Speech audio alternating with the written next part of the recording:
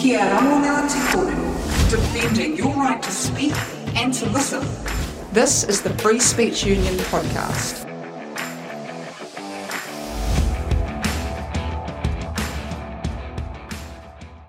Hello everyone, I'm a member of the Free Speech Union. Today I'm talking to Rachel Stewart. She's a staunch defender of free speech. She was a columnist for The Herald, and in 2016 she won the Canon Media Awards for Opinion Writer of the Year. A lot has happened in the cultural landscape of New Zealand in the intervening years. In 2019, Rachel walked away from The Herald after they refused to publish a column she wrote on Massey University cancelling a Canadian feminist speaker. Essentially, The Herald cancelled Rachel's piece about a cancellation. So Rachel has gained more experience in the interim with cancel culture.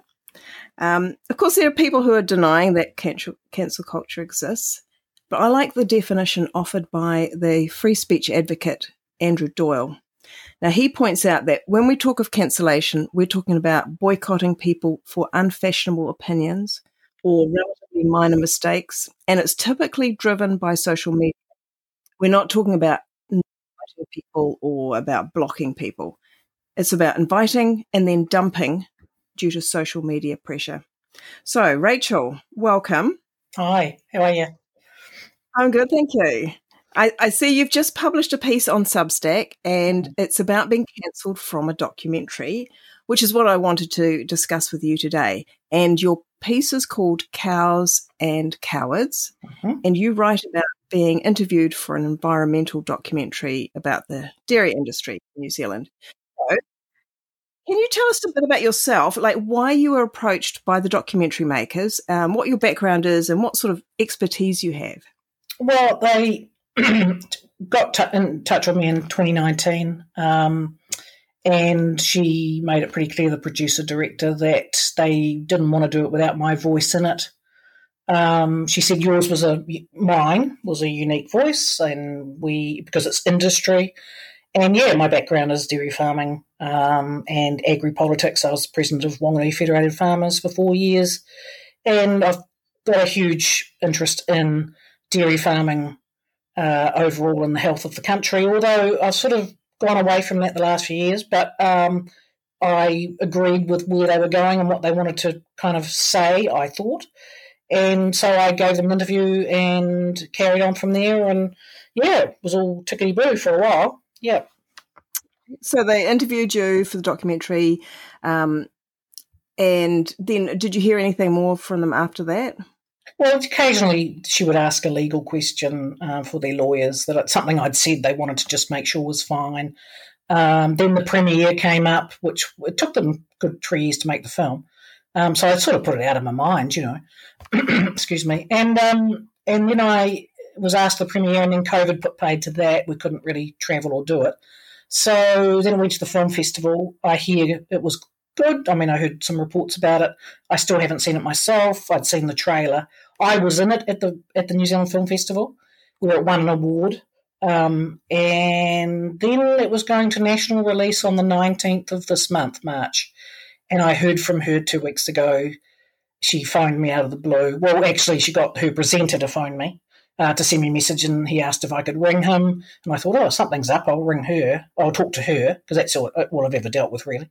And and she just explained to me that, to her credit, she rang me back and we had a chat, and she explained to me that the pressure was enormous and I had to be cut out. Were you already cut out at that point? No. Well, I didn't get that impression. She just said that, look, you said something about the protesters in Wellington, and you supported their right to protest, and yes, and I do, and I did. She said, maybe you're unvaxxed or vaxxed, and I said, well, I've never talked about my vaccine status, and neither should I have to. She said that I said something about Antifa, the anti-fascist groups that are based over in Portland, Oregon, and Seattle, Washington, and actually that, a lot of people don't think they really exist on the left, because, they're useful idiots for them.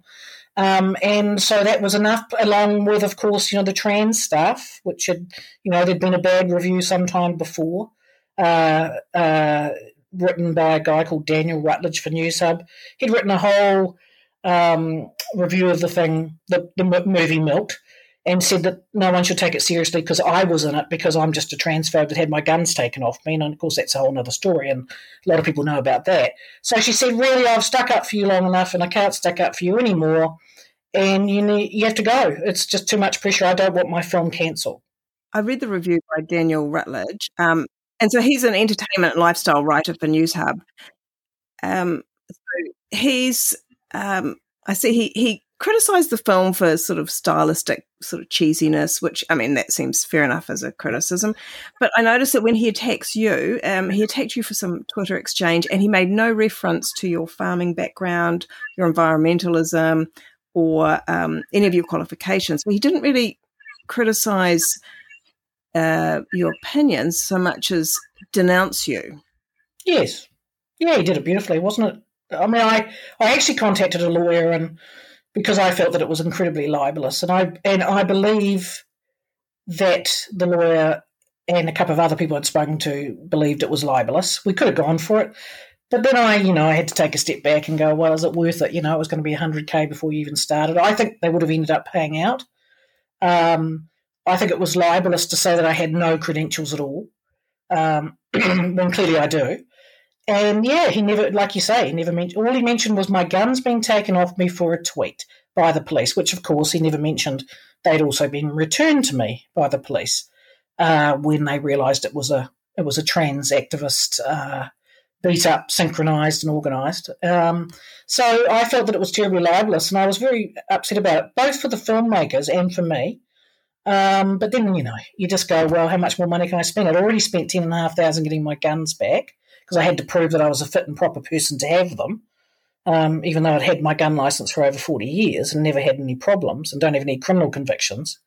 So I felt it was probably good money after bad. But, to be honest, when you see the media acting like that, definitely it's pretty soul-destroying, because it's also, the media is an area that I come from too. So I'm terribly disappointed with what we're seeing in this country right now.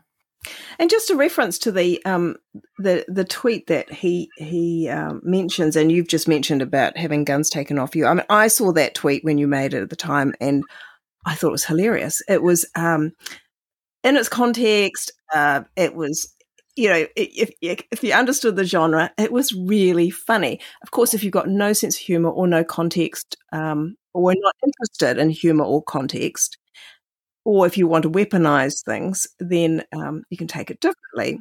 So I know you discussed it with Dane on a previous podcast, but can you just, for our listeners, just briefly sum up, what that was about? Well, it was standing up for Speak Up for Women, as you know, and I'm not a member of Speak Up for Women, but I certainly support their aims and objectives and always have. So it was really at the time when they couldn't speak at libraries, they were getting cancelled because Speak Up for Women were considered an anti-trans group, which we all know in court was thrown out and is totally untrue. But the public libraries, of which ratepayers fund through their local bodies, were deciding that, we're just going to stop these women talking.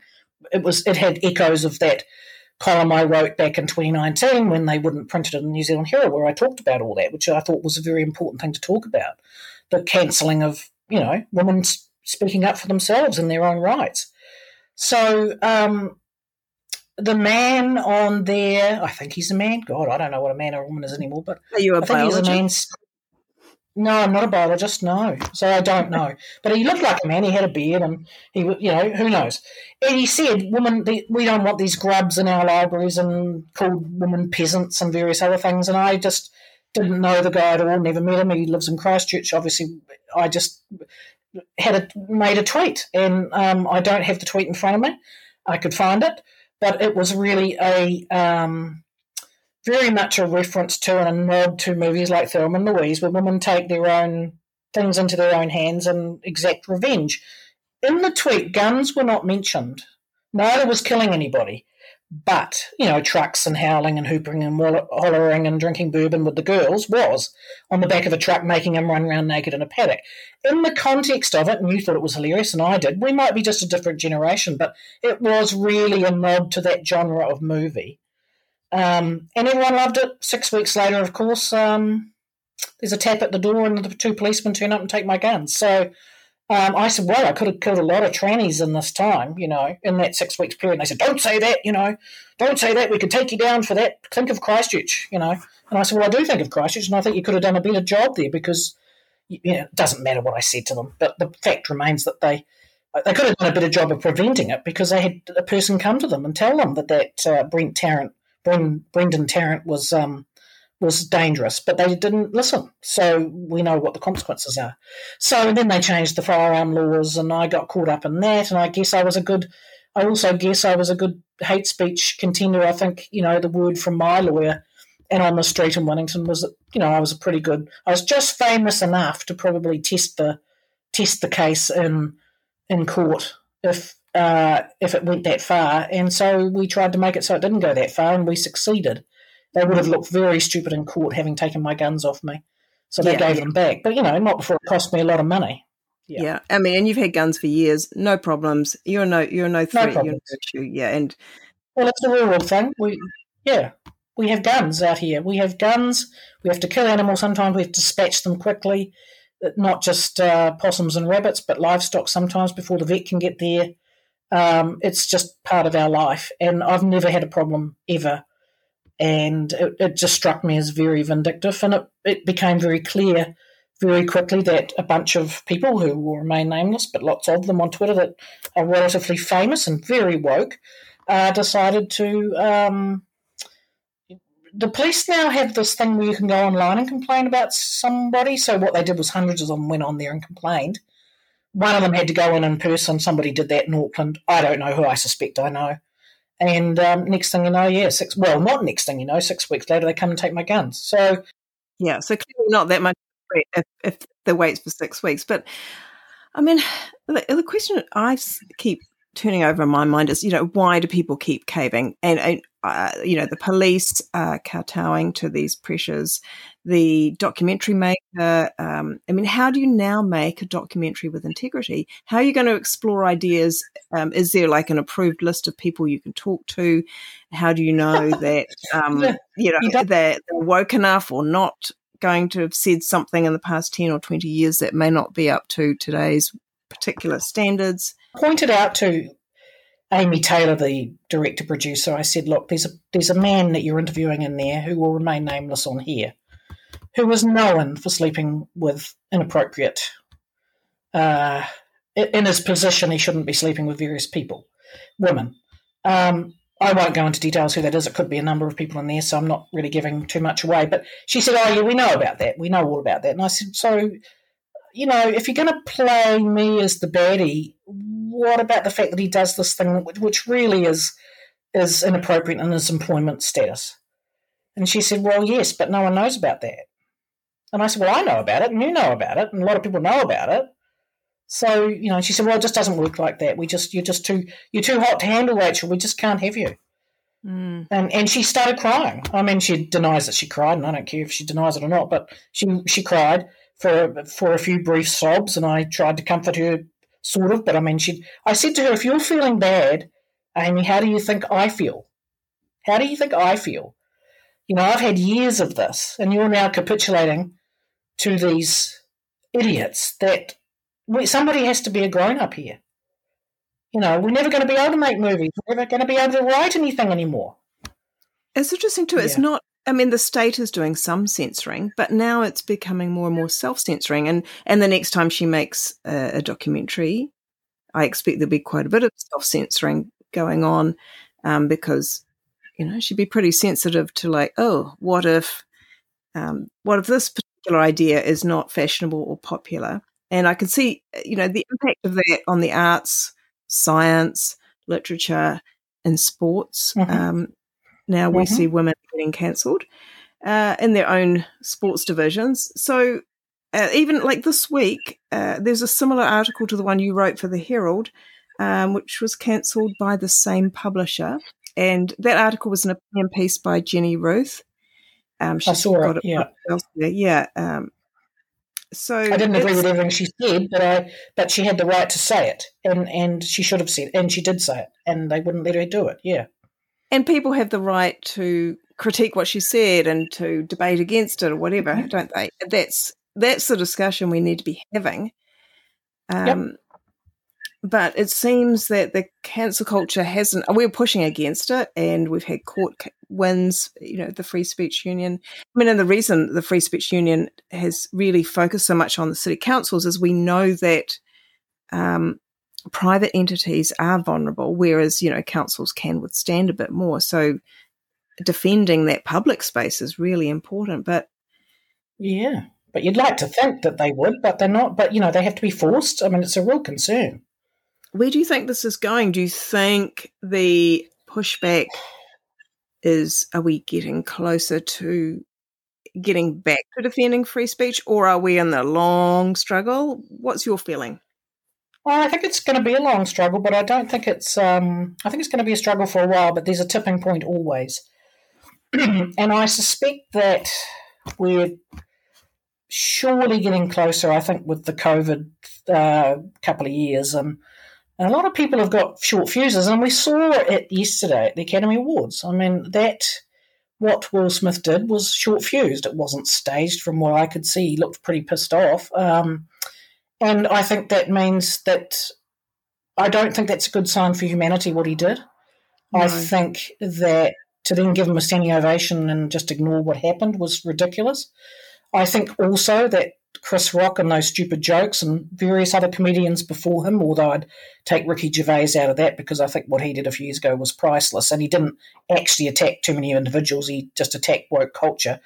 But there's the perfect storm of wokeness. Then this morning, I don't know what the news is right now, but I think this morning they were debating whether taking the Academy Award off Will Smith, which I don't agree with because he earned it. He won it before he did his stupid carry-on, but he should be done for assault.